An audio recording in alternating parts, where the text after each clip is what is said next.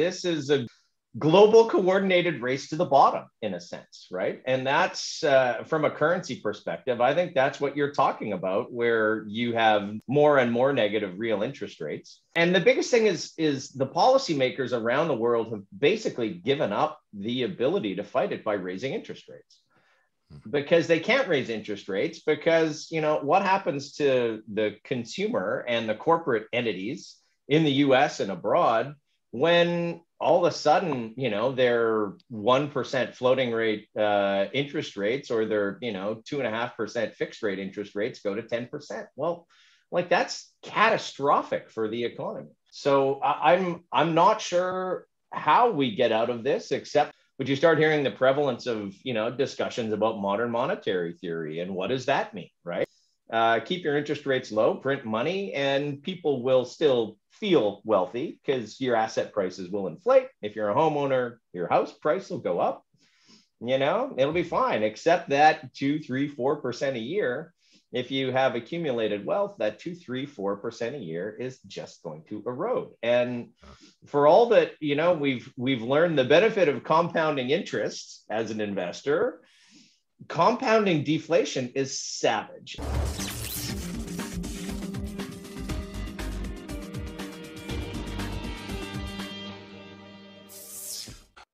Welcome to another RTD interview. Today, I'm excited to have first-time guest, Mr. Dan Wilton, the CEO of First Mining Gold Corp. And today he's joining us to share his thoughts on the economy, precious metals, as well as opportunities in the mining space.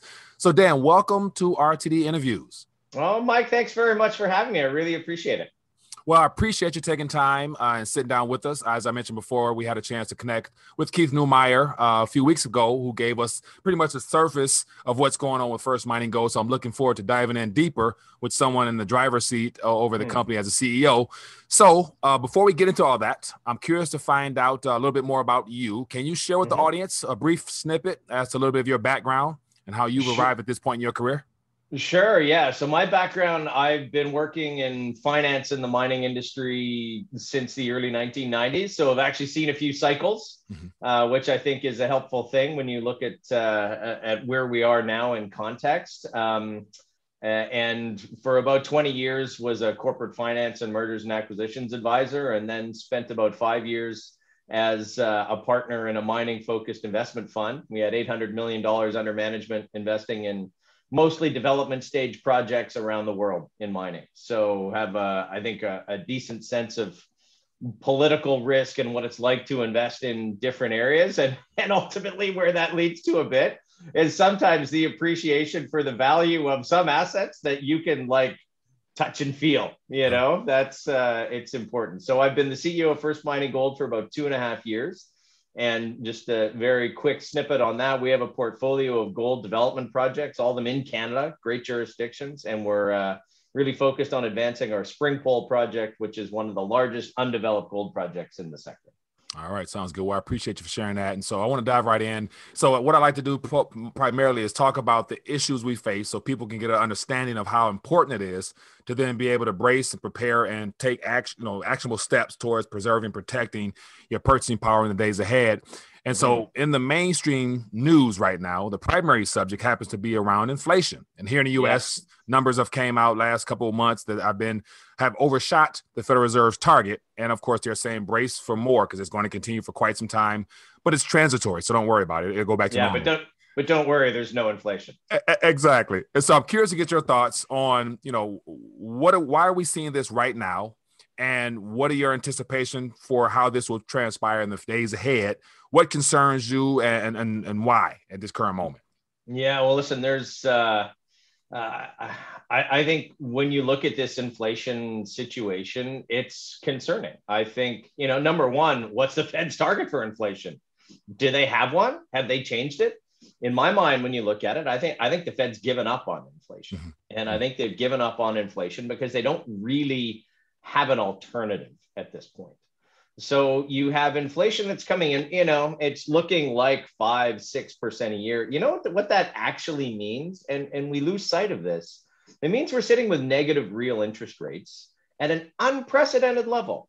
Negative real interest rates today, if you're looking at, short-term rates, your real interest rates are -4%. And that does some really strange things to asset values and distorts asset prices in the market. And I think you've seen that with, equity prices that are through the roof. I think you've seen that with housing prices in a lot of markets.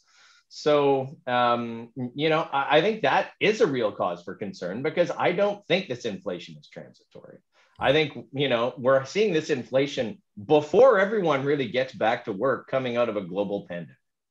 Right. And we haven't really seen the wage push inflation. That's coming. And when we start seeing that, that's going to get very reminiscent of, the 80s and, even the early 90s.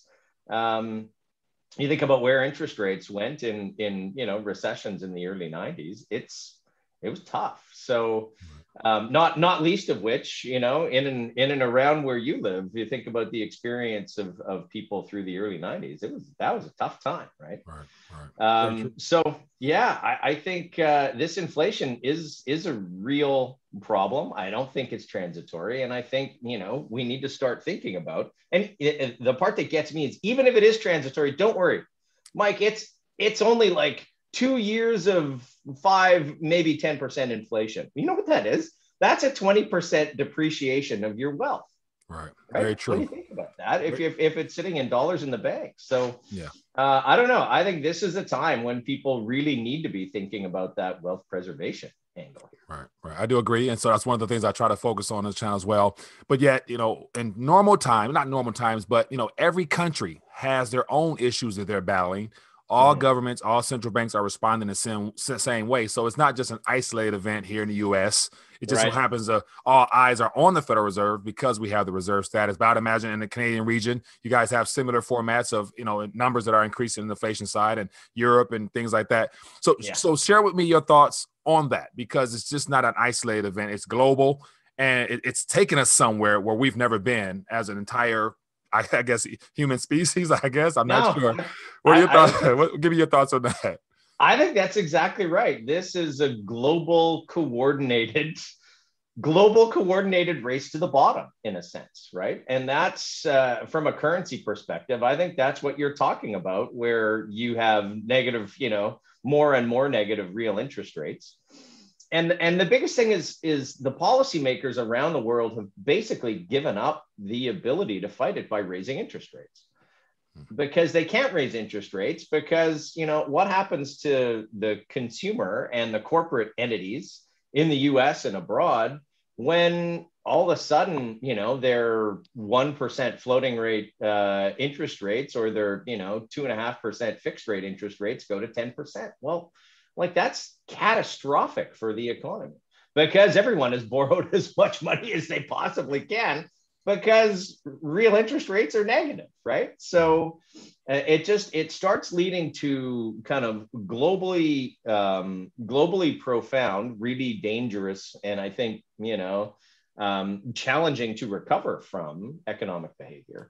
So I'm not sure how we get out of this, except for, you start hearing the prevalence, and I was talking about this a couple of years ago, but you start hearing the prevalence of, discussions about modern monetary theory. And what does that mean, right? Well, modern monetary theory means, we're actually going to lead this globally coordinated race to the bottom on exchange rates, because, our people don't really need to travel. There's lots of great places you can go on holiday in the US, and it's a strong enough domestic economy. Keep your interest rates low, print money, and people will still feel wealthy, because your asset prices will inflate. If you're a homeowner, your house price will go up. It'll be fine, except that 2, 3, 4% a year. If you have accumulated wealth, that 2, 3, 4% a year is just going to erode. And for all that, we've learned the benefit of compounding interest as an investor, compounding deflation is savage. And I'll tell you, Mike, one of the experiences in my life that was really fundamentally changing for me, I spent some time in Russia in 1997. I lived in St. Petersburg for 3 months and was living with an old pensioner couple. And these were a couple who were, the straight down the fairway Soviet citizens, worked their whole lives, both engineers, dedicated to the to the country, and they got to their retirement age with a fixed pension, which was great. You know, they had an apartment, they had a car, and their fixed pension would have been like, 100 rubles a month, let's say, which was great when the ruble was 1-to-1 to the US dollar. Right. And, food prices were controlled. Well, they started devaluing the ruble. By the time I got there, it was 5,000 to the dollar. Wow. So just imagine all of you assume you're set up for life as a pensioner. And now all of a sudden, all you have is your apartment. All you have is your car. And you got to figure out, how you're gonna survive. But that's not an isolated case. Like, people talk about, the Weimar Republic, like, it hasn't really happened since. It has happened. It's happened in a lot of places. And I'm not saying it's going to happen in the US. I think it will be slower and a little more sneaky in the US over a 10-year period as you figure out how we're going to deal with unprecedented monetary stimulus. But the one thing I would say is, like, the cat's out of the bag. The money's been spent, right? The trillions and trillions of dollars of fiscal and monetary stimulus, you're not pulling that back out of the economy at any time soon. So the best case scenario is it's kind of a one step change because we've inflated the money supply by this much. But don't worry, we're not going to do it anymore. I don't know. I get skeptical. Right. It doesn't make sense whatsoever. And you use a lot of key buzzwords that I use in my little rant sometime. But, as you hinted at earlier, all-time high asset valuations, equity markets, housing boom, consumer debt through the roof. I mean, it's so many all-time highs in what is being used to prop and keep things afloat. But yet, of course, precious metals, the primary one, gold and silver, hasn't moved. But, there's a lot of economists out here, Austrian school economists, talking about a correction is coming. There has to be some type of realization that things are just beyond control. And I'm assuming a lot of people might be concerned with that. Is that, in your opinion, is that something that is inevitable and in our future, near future, long-term future? And I'm assuming why, because of all the promises that's been made. But what would that look like, in your opinion, based upon prior historical events that you just gave us about Russia? Oh, it's tough to forecast. Again, I think this one here is going to be slower and a bit more insidious than it is going to be a big correction. But listen, I don't know. I've been proven wrong before, but in 2000, when technology stocks were crazy and people put, multi-billion or tens of billions of dollars of value on companies that were never going to generate a profit, like that was a speculative boom because capital was chasing opportunity. The one thing that I've spent my whole career in the mining business. The one thing I can say is, if there's a sector that's seen a lack of capital investment, it's the mining sector. And we're going to start seeing what that means. What that's going to mean is more inflation, which is going to be driven by commodity prices, because there's just this pent up need for investment, not just in gold and silver, but in copper and nickel and all these other metals that we use every day that, people don't think about. But I think this correction, I think there could be I don't know, 20-30% correction down in the equity market, not across all sectors, but just in the frothy stuff. And that will have some follow-on impacts, because who's funding all of these, billion-dollar unicorn venture investors? It's your pension funds. It's your university endowments. It's the things that people are relying on, trying to chase a little bit of extra yield. Why? Because your interest rates, you have negative real interest rates, and you can't buy fixed income, and generate a real return in this environment without taking enormous risk. So I think it's got to correct at some point. You cannot ad infinitum shovel money out the door and have a monetary system that incentivizes you to, borrow and speculate, because money's not only free, they're paying you to take it. So we're going to see the only outcome of that is inflation, right? The only outcome is inflation of asset prices, and ultimately inflation of consumer prices, I think. Right. So at some point there has to be a reckoning. if you think through the logic of the reckoning, then it's going to be higher interest rates. Those higher interest rates are going to depress economic activity. You're going to have masses of bankruptcies. You'll have banks fail in some instances. Not the first time we've seen this, and it's not that you can't recover from it. I don't know that it's going to cause system-wide collapse. You certainly hope it doesn't. Right. But there's a big chunk of everyone's net worth, I think, that is at risk if you're just invested in the equity markets and fixed income. Right. I do agree. And so this show here is called Rethinking the Dollar, and I always like to get viewers or the guest viewpoints on just the reserve status of the dollar, because the Federal Reserve note, aka the dollar, is the primary tool being used to keep things propped up. And I call it, they're trying to keep liquidity in the monetary pipeline globally, because dollars are needed for debt, and we got the euro dollar, we got all types of instruments labeled a dollar these days. But in the last year, February of 2020, it was $4 trillion on the M1 money stock. And as of this past May, it was $19 trillion. So that's a nice exponential spike upwards of M1 money supply. Yeah. So in your opinion, how much can the U.S. continue to run this type of policies, fiscal as well as monetary, and other nations will continue to follow suit and stay in line and just allow the U.S. to continue to abuse the reserve status for in a short term or long term? What are your thoughts? Well, I think in the short term, it's going to be that globally coordinated race to the bottom that we've all talked about, right? Mm-hmm. You're not going to feel like, the dollar's losing much ground if the euro's losing ground at the same time, right? Mm-hmm. So if everyone's doing it, then you'll still be able to travel to France. It'll be nice. Like, it won't seem really expensive. But there are countries, you've already seen the crack in the cartel. Right. Mm. And this is where it strains from monetary policy into geopolitics.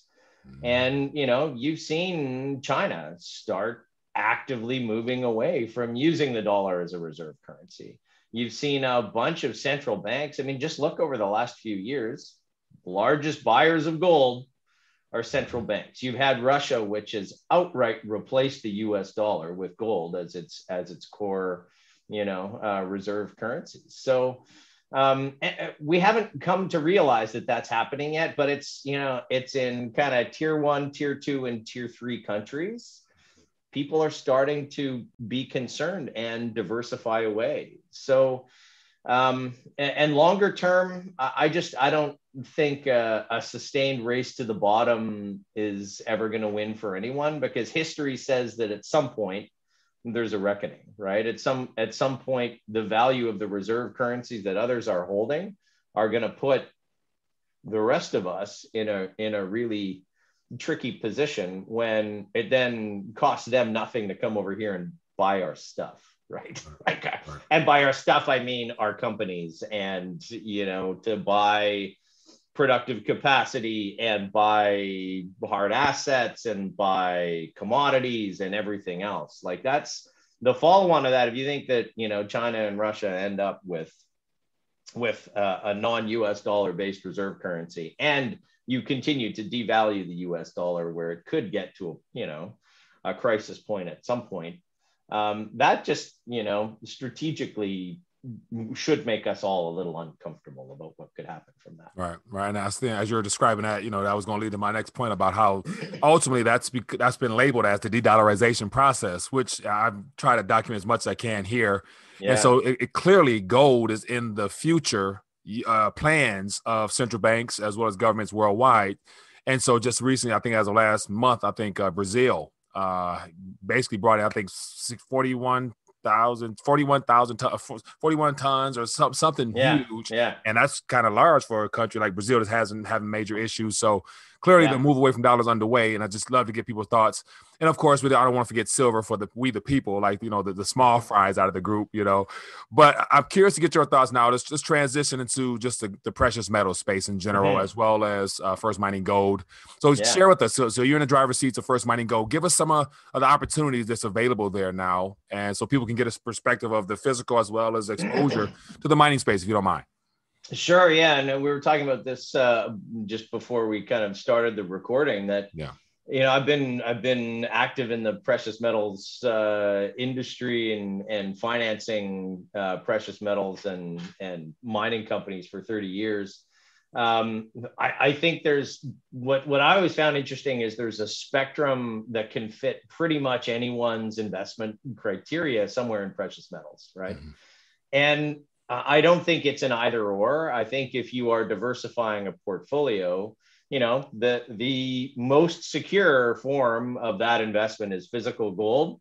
And it's the most secure because in a pinch, you can put it in a backpack and, get out of town, right? Like right. That is true liberty right there. And the portability and, the amount that you have to carry, you can preserve some of your wealth that way, but there is an element of security that I think is worth a premium for that.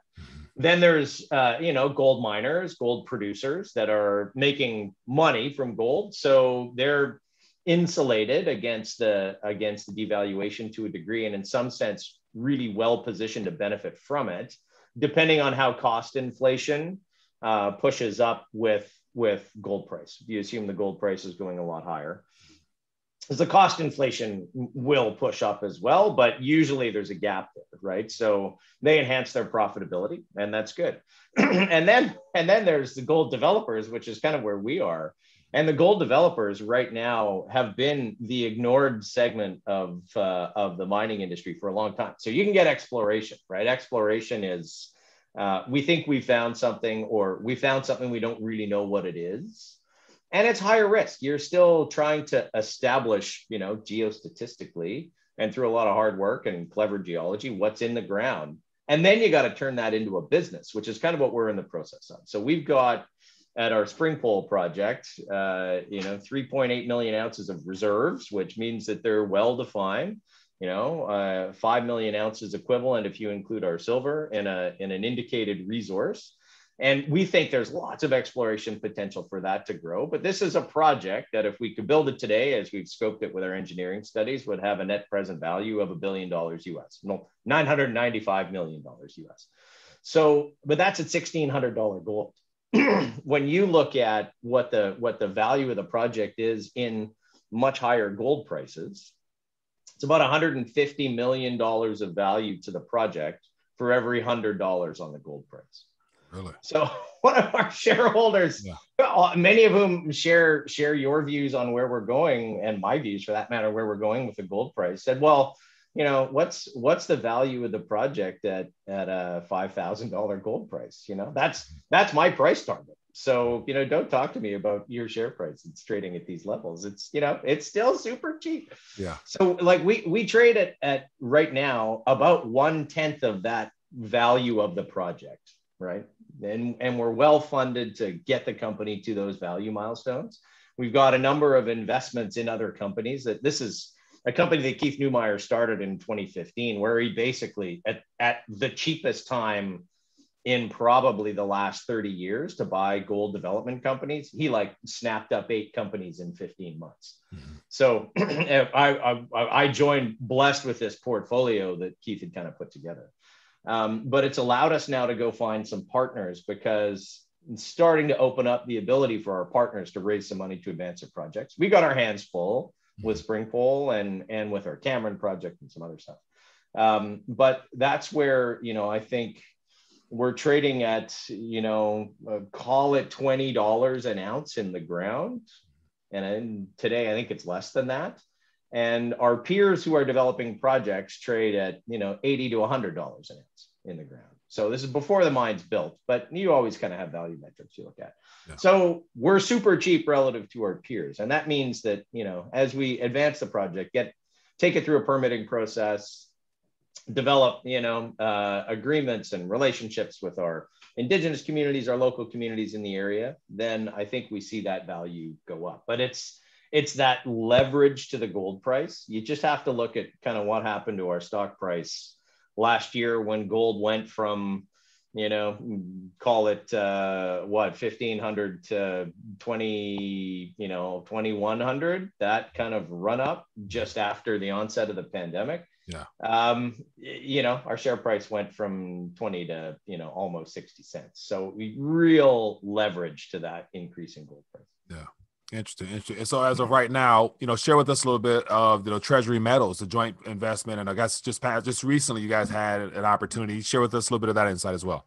Yeah, so we are the largest shareholder of Treasury Metals because last year, as we were kind of looking for partners for our projects, Treasury had a project that they were developing, which was kind of a smallish project, but they'd moved it through the permitting process, got federal environmental approvals to build a mine and mill.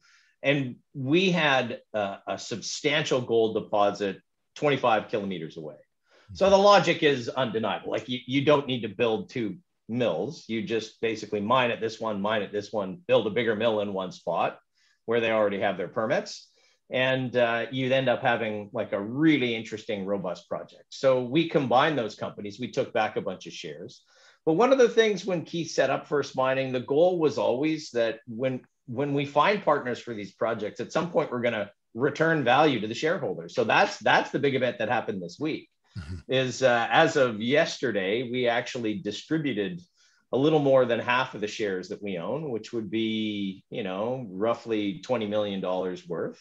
And all of the warrants that we received in Treasury Metals from this deal directly out to our shareholders. So basically like a stock dividend. So there we go, return a little bit of value. So our share price is kind of trying to find its feet today, but all of our First Mining shareholders as of yesterday became Treasury Metals shareholders. And I think it's a great project. If you look at the average analyst consensus of the research analysts that follow it, it's got a price target of kind of average of 250. It's trading at 80 cents today. So that, that kind of 3.5 cents of value notionally based on today's market price, I personally think could be worth, 10 cents or more in a static gold environment and worth a lot more than that in an increasing gold environment. We got a great team there that's been put together over the last 6 months, and they're moving forward to, build the mine. So I think it's a great investment. We're pretty excited about it. And, I'm a director of the company and had to do my insider filings yesterday and just kind of shook my head because I'm a big shareholder of First Mining Gold. Like I bought, other than having just exercised a few options, I bought all of my shares in the last 2.5 years, in financings and in the market. So like we're a committed group. Yeah. But I was surprised at how many Treasury Metals shares it added up to. It's like, hold on a second. That's a substantial value. So anyway, it's exciting. That's good. That's good. So for those that might be, as I mentioned, the audience is relatively new. Some of us are new here with just exploring opportunities such as this. Because as I mentioned, I preach the importance of having physical in your hands. So that, as you mentioned, if you need to put in the backpack, do your thing from an emergency standpoint, you'll be good to go. So for a newbie, share with your thoughts. Go back in time a little bit. When you were first new into this space, you were learning some of the things that you've, I guess, learned throughout your 30 years in this space, that if you could go back and tell your younger self about the possibilities and opportunities, I'm sure I would love to hear, how valuable is this opportunity from a newbie standpoint in your opinion? Listen, I think, again, it goes back to, there's a lot of great resources you can find to kind of get a little bit better educated on the mining cycle itself. And it's kind of the development cycle, which the thing that I've always found fascinating with the mining industry is it's kind of a project development cycle layered over top of a commodity price cycle. And sometimes those things, you hit the milestones at the time when the commodity price is going up and it's magical. And sometimes you're doing all the right things in your company and the commodity price is going the other way and it's really hard. And sometimes it doesn't really matter what you have. And we saw a little bit of this last year to a degree as the gold price started running.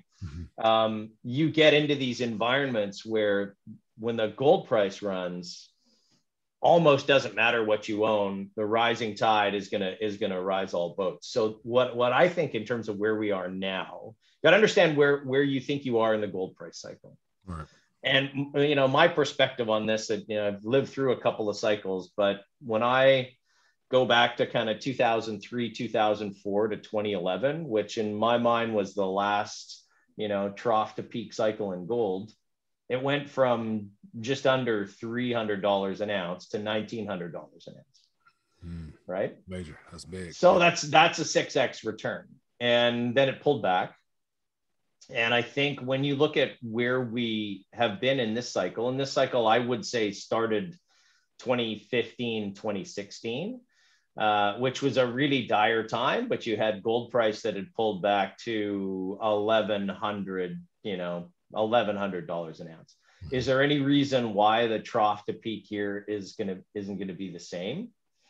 No, I think you're going to have an amplitude that's at least 3x. I think if you go back trough to peak gold price analyses in how it moves through a cycle, I really like the bet of being 50% up off the bottom, not even 50% up off the bottom right now. You're like 35% up off the bottom on something that historically trough to peak goes up multiples, right? And when you get into that environment where you're testing the new highs, your return on your physical gold, that's important, right? It's great. But the leverage that you get in gold mining companies, and then the leverage you get in a good gold developer, where it's kind of in my mind, I've spent most of my career like investing and financing companies in this development stage, because if you find the right team, you just get such great leverage to the gold price, and you get, something that is if you find the right ones and you can buy them cheap, you get them at a point where you're going to surface value almost irrespective of what happens in the gold price. But if you are in the right time in the sector, that's when it's time to double down. So, and I think we're there. I think, we've been very confident in that. We've got a great team moving our projects forward. It's really hard work, but the other thing is, in terms of the gold mining industry, there is a real scarcity of projects. And this is an industry, as I said before, that has seen really very little investment from 2011 until 2020. And you just can't play catch up. It's not an industry that you can just build another factory and start building more gold, right? Like, you got to find it. You got to go through permitting processes. You got to build a mine. You got to then make sure your mine's working. The lag time from discovery to production in a gold project today is 15 years. That would be the average time from when you're investing in exploration. Oh, we've discovered a new deposit. Yeah. From that time to producing is 15 years. So the way that you shorten that is to look at projects that are more advanced and are being developed, which is, typically kind of the most boring time, because you're not always finding more gold. We think we will. We got a lot of exploration that we're going to do at our project, and I think demonstrate that 5 million ounces is the starting point, not the end point. But yeah, no, you can get that gold at a fraction of the value that I think it's going to be worth once we get further on in the process. So it's exciting, a lot of hard work, but we get to I think in the end have some real pride in moving these projects forward, for sure. Well, Dan, thank you for sharing that. You definitely laid out a great case for why it's such a great opportunity. So I thank you for sharing your analysis perspective, as well as educating the audience, because I like to be able to speak with people who've been in the field, know it directly, can give it straight to us. So thank you for that. So for those that do, and I also have information in the description, but can you share with us, where we can find out more information on what's going on, how we can get involved, ticker symbol, things like that? Give yourself a Absolutely. So best place to start is our website, www.firstmininggold.com. We trade on the TSX, ticker symbol FF, and the OTCQX, ticker symbol FFMGF. If you want to reach out to us, info@firstmininggold.com. And really delighted. It's one of the things, if you can tell, I'm pretty passionate about this industry, and I do love talking to people who have not really looked at the industry before, and having some of those discussions just to provide some education and on the ground perspective. I love doing it. So please don't hesitate to reach out. You can sign up on our email distribution list, and we'll make sure we keep you up to date.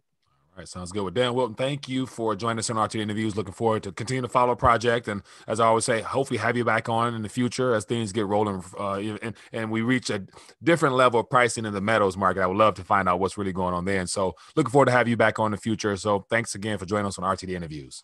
Mike, thanks very much for having me. I look forward to connecting again soon.